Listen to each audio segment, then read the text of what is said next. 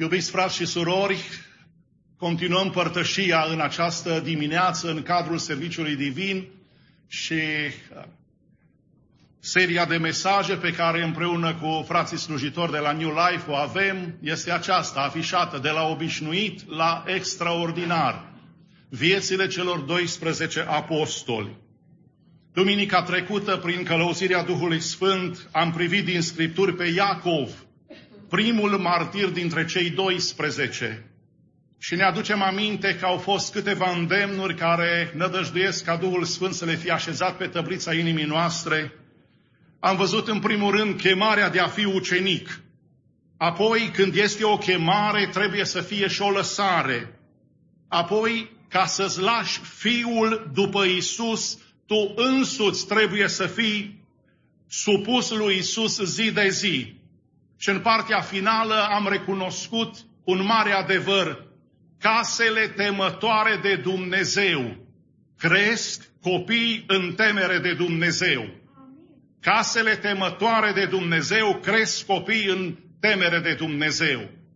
Vom face un pas în această dimineață și ne vom ocupa prin călăuzirea Duhului Sfânt de Apostolul Filip, omul de acțiune. Numele de apostol derivă din cuvântul grecesc apostolos și înseamnă trimis, mesager, trimis cu un anumit scop, persoană însărcinată cu o misiune. Și se subînțelege că Isus Hristos este Cel care dă această însărcinare. Apostolul Filip, omul de acțiune. Filip, apostolul, a fost chemat să-L urmeze pe Isus a doua zi după chemarea lui Andrei și Simon, având un rol important în aducerea lui Natanael, prietenul lui, ca să-L urmeze pe Isus. Ioan 1, textul care l-am citit. Filip are o inimă de evanghelist și secretul evangelizării este prietenia noastră cu oamenii care nu-L cunosc pe Isus, care au nevoie de Mântuitorul. Michelangelo spunea, două virtuți ar trebui să nu le pierdem niciodată. Curajul de a ne înfrunta propriile slăbiciuni și puterea de a ne trăi propriile emoții. Dă-mi voie să te întreb, îți este greu să te împrietenești cu semenii din jurul tău, cu scopul declarat ca apoi să evangelizezi? Pentru aceasta trebuie să iubești fără condiții, să vorbești sincer din inimă, să dăruiești fără motiv și să-i prețuiești fără explicații. Pentru că acesta este modul în care ne-a tratat și Domnul Isus Hristos pe noi. Și ca urmași ai Lui, așa trebuie să procedăm și noi. Tot ce știm despre Filip este conținut doar în Evanghelia după Ioan. Ceilalți evangeliști se limitează să-i poarte numele doar în lista ucenicilor. Filip este pe locul 5 menționat și numele lui, curios, înseamnă iubitor de cai. Este un nume grecesc. Se pare că venea dintr-o familie elenizată, care a adoptat nu numai cultura, dar și limba greacă. Erau, dacă vreți, evrei grecizați și evrei care pactizau și cu originea lor ca evrei, dar simpatizau și cu cultura greacă. Vedeți, ca și noi românii din America, unii s-au americanizat și alții vrem să rămânem români, cât Dumnezeu ne va da harul acesta.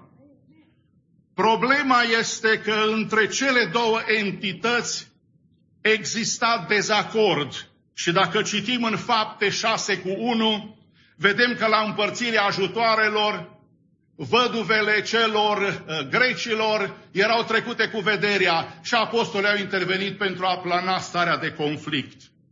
Filip era din Betsaida, un mic sătuleț de pescari. Era consătean cu Petru, cu Andrei, Iacov, Ioan și Toma. Și Filip era, ca și toți ceilalți, pescar. Dar Și pe el Dumnezeu, Domnul Isus, l-a chemat ca să fie pescar de oameni. Și întotdeauna Dumnezeu ce cheamă, El înfăptuiește. Pescuitul e o artă, tot așa este și câștigarea de suflete. Pescuitul necesită răbdare. Adesea trebuie să aștepți ore îndelungate în singurătate. Pescuitul necesită îndemânare în folosirea undisei, a momelii sau a plasei de pescuit. Pescuitul necesită discernământ și simț practic pentru a alege locul potrivit de unde vin peștii. Mai necesită și persistență. Un pescar bun nu se dă bătut cu una, cu două. Pescuitul mai necesită și liniște.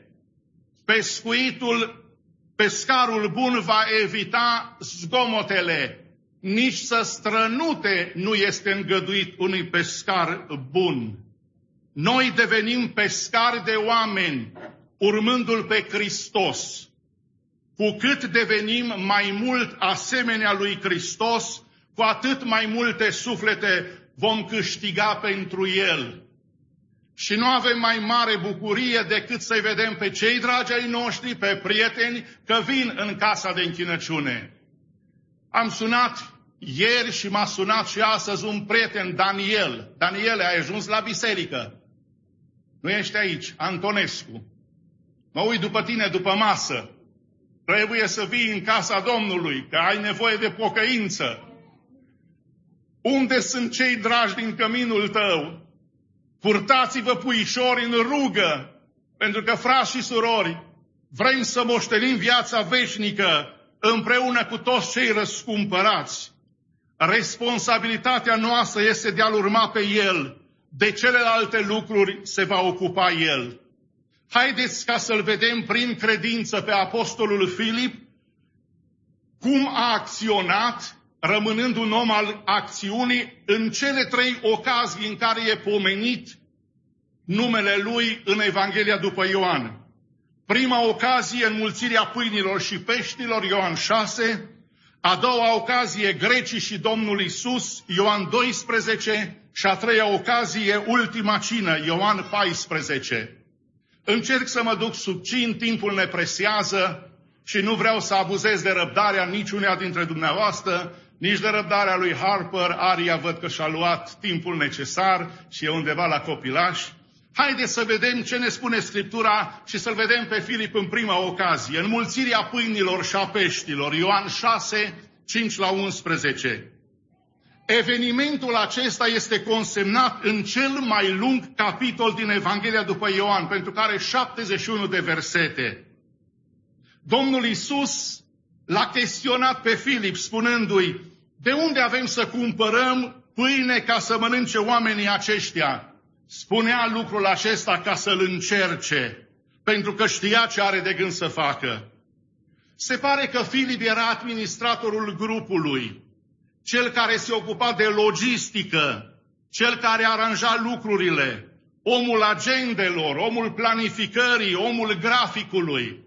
Și când am văzut cam cum a fost Filip, că e omul agendelor, m-am gândit să vin și eu, dar îmi era prea mult să vă aduc toate agendele de când slujesc. În fiecare an am câte o agendă cu activitățile pastorale. Și m-am gândit, unde să mă duc? Îmi trebuie 2 geamantane să le pun aici în față, s-au uitat frații mai mult la agende. Dar știți ce am văzut? Nu contează agenda pe care o avem noi. Contează să ne aliniem la agenda cerului. Contează ce are Hristos pentru fiecare dintre noi. Dar cei care sunteți mai meticuloși și vă țineți agende, nu pe telefon, scrise, să rămâneți la terminare și să mă întrebați de experiența aceasta. Pentru că, tot din timpul meu îmi iau, știți ce mă doare cel mai mult? Când trece o zi și n-am făcut nimic pentru Hristos. Sunt zile când am 10 telefoane, 2 vizite pastorale, pregătirea pentru mesaje, dar când trece o zi și în agenda n-am notat nimic, atunci știu că sunt dator cu devoțiunea personală în a intra în legătură cu cerul. Filip acesta era omul agendelor, era omul logisticii, omul care planifica tot. Era un om practic. Și în fața acestei sugestii a Domnului Isus, el s-a gândit logic cum să hrănești 5.000 de bărbați. Spune exegeții că erau până în 10.000 de persoane, femeile și copiii nu erau enunțați, nu erau amintiți. Cum să poți cumpăra cu 200 de dinari câte pâini ai nevoie ca să-i saturi pe toți?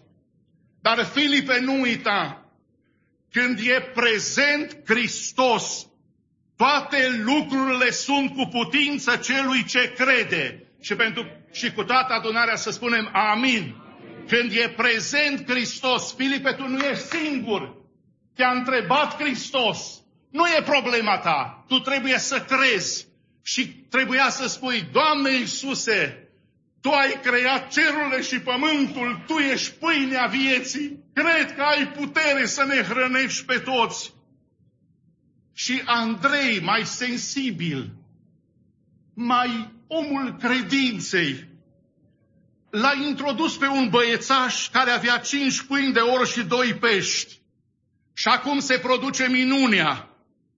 Alimentele care sunt luate de Isus în mână și binecuvântate se înmulțesc efectiv din mâna lui Hristos. Și încep să abunde. Ne spune cuvântul că le-a dat și pești cât au vrut. Și au adunat nu 1, 2, ci peste 10 coșuri pline cu fărâmituri. Bine a spus cel care a rostit cuvintele, Tu fă tot ce poți, eu fac tot ce pot, iar Domnul va face tot ce nu putem noi face. Biserică New Life, stai în Duhul rugăciunii și Dumnezeu îți va înmulți resursele și financiare și spirituale. Dar să nu te crezi singur, ci să știi că e Hristos cu tine. Pentru că, Filipe, nu am fi putut atinge niciodată cerul dacă Hristos nu ar fi atins pământul. Și cât de practică este atingerea Lui. Isus a luat pâinile, a mulțumit lui Dumnezeu, le-a împărțit ucenicilor, ucenicii le-au împărțit celor ce ședeau jos și le-a dat din pești cât a voit. Pentru că Isus este pâinea vieții. Isus hrănește mulțimile, Isus oferă hrană veșnică și Isus împlinește scopul lui Dumnezeu. Filip a avut nevoie să învețe această lecție practică și a trebuit să înțeleagă potențialul dumnezeiesc pe care îl oferă credința. Și starea lui a început ca să se amelioreze, în propriu spus, a înregistrat transformare, pentru că așa l-a vrut Hristos. A doua ocazie, unde îl găsim pe Filip, grecii și Domnul Isus, Ioan 12. În mod sigur, grecii l-au căutat pe Filip din pricina numelui lui grecesc. Vedeți, întotdeauna avem tendința să ne ducem la cei care vorbesc aceeași limbă ca și noi, mai ales în contextul unei țări străine. Ne simțim mult mai confortabili să ne ducem la un doctor român care vorbește limba noastră, că altfel ne putem jelui și altfel ne înțelege. Domnul să binecuvânteze pe fratele doctor Popa și pe prietena doctor Anda Neagoie. Și nu vă spun să ridicați mâinile, dar mare parte de la New Life, acolo suntem la ei, dar medicul suprem este Hristos, mărit să fie numele Lui. Și grecii aceștia când au auzit, măi, din toți ucenicii, toți au nume în aramaică, nume evreiești, dar e unul, Filip, ăsta e de-al nostru, nu era de-al vostru, dar avea nume, că i-au pus părinții care și ei erau eleni, i-au pus nume grecesc. Și s-au dus la Filip și i-au spus, Domnule, am vrea să vedem pe Isus. Mă aduc aminte când am pregătit acest mesaj, în multe biserici din țară, aici pe Amvon era scris din dantelă, Domnule, am vrea să-L vedem pe Isus.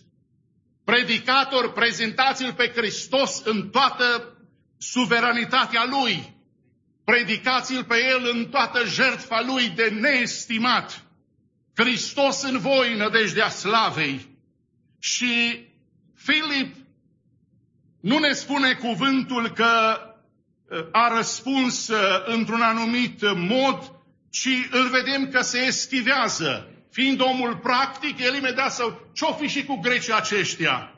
Că doar Domnul Isus ne-a spus să nu mergem la păgâni și a venit pentru oile pierdute ale casei lui Israel.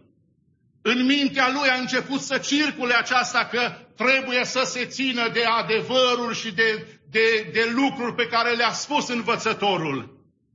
Dar având o inimă bună, vrea să le împace pe toate. Și păstorii cam așa sunt. Pentru că dacă ar fi după unii, ar trebui să golim bisericile de la o duminică la alta. Că ăla nu e așa, ăla nu se îmbracă așa, că facem cu tare, cu tare, cu tare. Dar știți ce mulțumesc Domnului? Mulțumesc Tatălui din ceruri că ne privește pe toți prin jertfa Domnului Isus Hristos. Și de aceea ne mai ține în biserică, că mai are de lucru cu noi. Când vom fi sfinți și desăvârșiți, ne va duce în glorie, în slavă, ca să ne bucurăm acolo o veșnicie întreagă.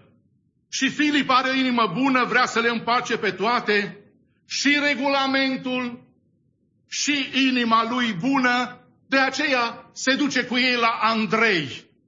Știa că Andrei e priceput în evangelizarea personală și că el duce pe toată lumea la Domnul Isus. Și după ce a stat de vorbă cu grecii, Domnul Hristos a spus aceste cuvinte memorabile: a sosit ceasul să fie proslăvit Fiul omului. Nici o acțiune nu e în afara planului divin. Observați, a sosit ceasul să fie proslăvit Fiul omului. Apoi, prin versetul 24, în Ioan 12 puteți citi, Hristos a demonstrat că nu există glorie fără suferință, nici viață roditoare fără moarte, nici victorie fără capitulare. Și Domnul Isus se folosește de ilustrația grăuntelui de grâu, promovând ceea ce înseamnă să fii ucenic și apostol cu dăruire.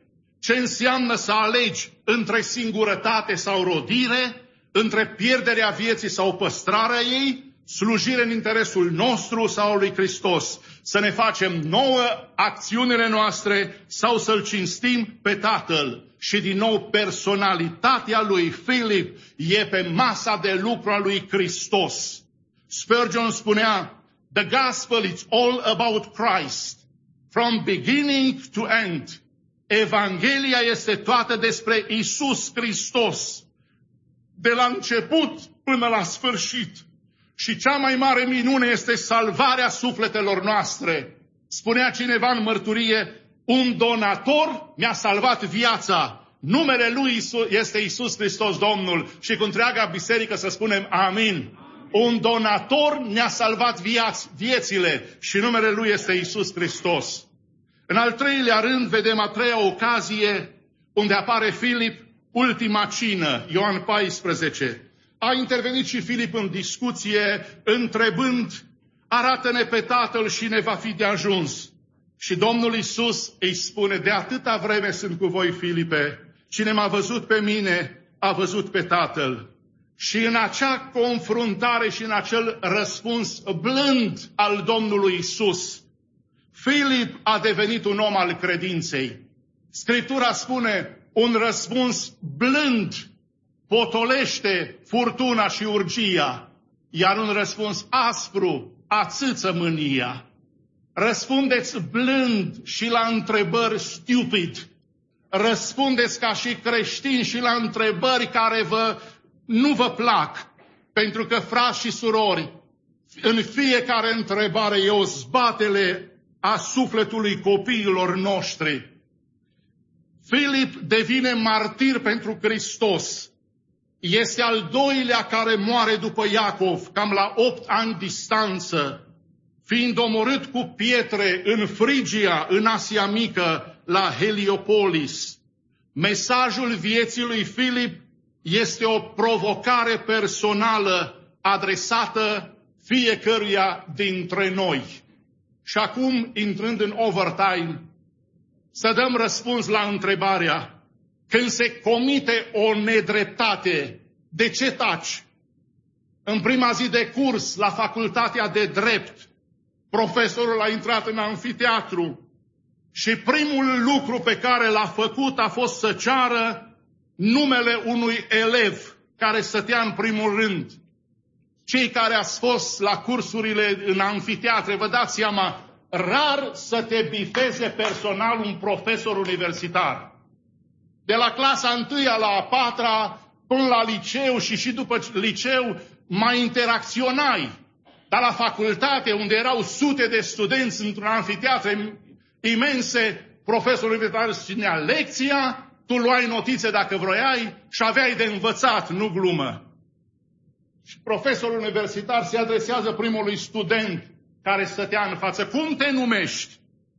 Numele meu este Nelson. Ieși din clasa mea și nu te mai întoarce niciodată, a strigat profesorul. Nelson, nedumerit, s-a ridicat repede și-a adunat lucrurile și a părăsit anfiteatrul. Toți studenții erau speriați și revoltați, dar nimeni nu a vorbit, n-a luat poziție și nimeni nu a acționat. Foarte bine, după ce a plecat Nelson. Să începem, a spus profesorul universitar al facultății de drept. Pentru ce sunt legile studenților? I-a întrebat proful. Studenții erau încă speriați, dar încetul cu încetul au început să răspundă la întrebarea lui. Să avem ordine în societatea noastră? Nu, a răspuns profesorul. Pentru a ne îndeplini? Nu. Pentru ca persoanele care greșesc să plătească pentru acțiunile lor? Nu. Știe cineva răspunsul la această întrebare? Pentru ca să se facă dreptate. O studentă a vorbit timid. În sfârșit. Adică pentru dreptate. Și acum, ce este dreptatea? Toți studenții au început să murmure, condamnând parcă atitudinea ticăloasă a profului față de Nelson, care l-a scos din anfiteatru fără nicio explicație. Dar nimeni n-a luat poziție concret, ci căutau răspunsul la ultima întrebare lansată de profesor. Ce este dreptatea? Modul de a proteja drepturile oamenilor, a venit un răspuns. Bine, ceva mai mult, a spus profesorul, pentru a face diferență între bine și rău și pentru a-i răsplăti pe cei care fac binele. Ok, nu-i rău, dar răspundeți la această întrebare. Am acționat corect când l-am dat afară din clasă pe Nelson, colegul vostru? Toată clasa a tăcut. Nimeni nu a scos un cuvânt. Vreau un răspuns în unanimitate. Nu! Au răspuns toți studenții într-un glas. S-ar putea spune că am comis o nedreptate? Da! Au răspuns toți studenții la drept într-un glas. Și de ce n-a făcut nimeni nimic în legătură cu asta? De ce ați tăcut cu toții? De ce vrem legi și reguli dacă nu avem voința să le practicăm? Fiecare dintre noi avem obligația de a vorbi, de a lua poziție atunci când asistăm la o nedreptate. Duceți-vă acum cu toții să-l căutați în curtea facultății pe colegul vostru Nelson, a spus profesorul, încheind astfel primul curs la facultatea de drept. Spunându-le în final, aflați că atunci când nu ne apărăm drepturile, demnitatea se pierde și când demnitatea e pierdută, ea nu mai poate să fie negociată. Apostolul Filip rămâne apostolul acțiunii. A plătit cu moartea credința lui în Hristos. L-am văzut cum a acționat în prima ocazie, la înmulțirea pâinilor, în Ioan 6, cum a acționat în a doua ocazie, Ioan 12, grecii și Domnul Isus. Și l-am văzut cum a acționat în a treia ocazie, la ultima cină, în Ioan 14. Viața lui Filip este un apel la a ne aventura în viață prin credință în Domnul nostru Isus Hristos. Și acum acțiunea și aplicația pentru noi. Și împreună, dându-ne mâinile, cum ne-a spus cu atâta dăruire și fratele Teo, să ne dăm mâinile și să înconjurăm finexul acesta și să-i chemăm pe fiii risipitori și pe fiicele risipitoare să vină din nou în casa Domnului, pentru că ei sunt acolo pentru o vreme. Dar dacă ne vom uni, Dumnezeu va face lucruri mari în mijlocul nostru. Și mă rog ca așa să ne ajute bunul Dumnezeu, dovedind că suntem oameni de acțiune, pentru că la sfârșitul vieții nu va conta câtă avere am adunat și câte suflete au fost, ci pentru câte suflete am fost indicatori pentru Hristos. Vă pun pe inimă să-i căutăm pe copiii noștri, pe cei dragi ai noștri. Eu am început. Pune mâna pe telefon, nu-ți va răspunde odată ceea ce am experimentat. Nu va răspunde nici a doua oară. Dar nu ne dăm bătuți, pentru că dreapta Domnului câștigă biruința. Să nu fim doar oameni ai slovei, ci să fim oameni ai acțiunii. Și m-aș bucura duminica viitoare, 1, 2 sau 3 din membrii de la New Life să vină aici în față și să spună: fraților, mi-am căutat copilul, m-am rugat pentru el, l-am sunat, i-am trimis o scrisoare. Rugați-vă împreună cu mine că trebuie să-l găsim prin dreapta lui Dumnezeu și jertfa Domnului Isus. Vă invit să ne ridicăm cu întreaga adunare și să fim gata de a fi oameni acțiunii, așa cum a fost Filip apostolul, împlinind tot ceea ce trebuie împlinit. Fie ca Domnul să vă binecuvinteze și cântarea care va urma, care spune: aș vrea, Iisuse scump, să fiu ca tine în privegia mea pe acest pământ. Cântați-o din toată inima și Domnul să ne ajute să o punem în practică. A Lui să fie slavă acum și în ziua veșniciei. Amin.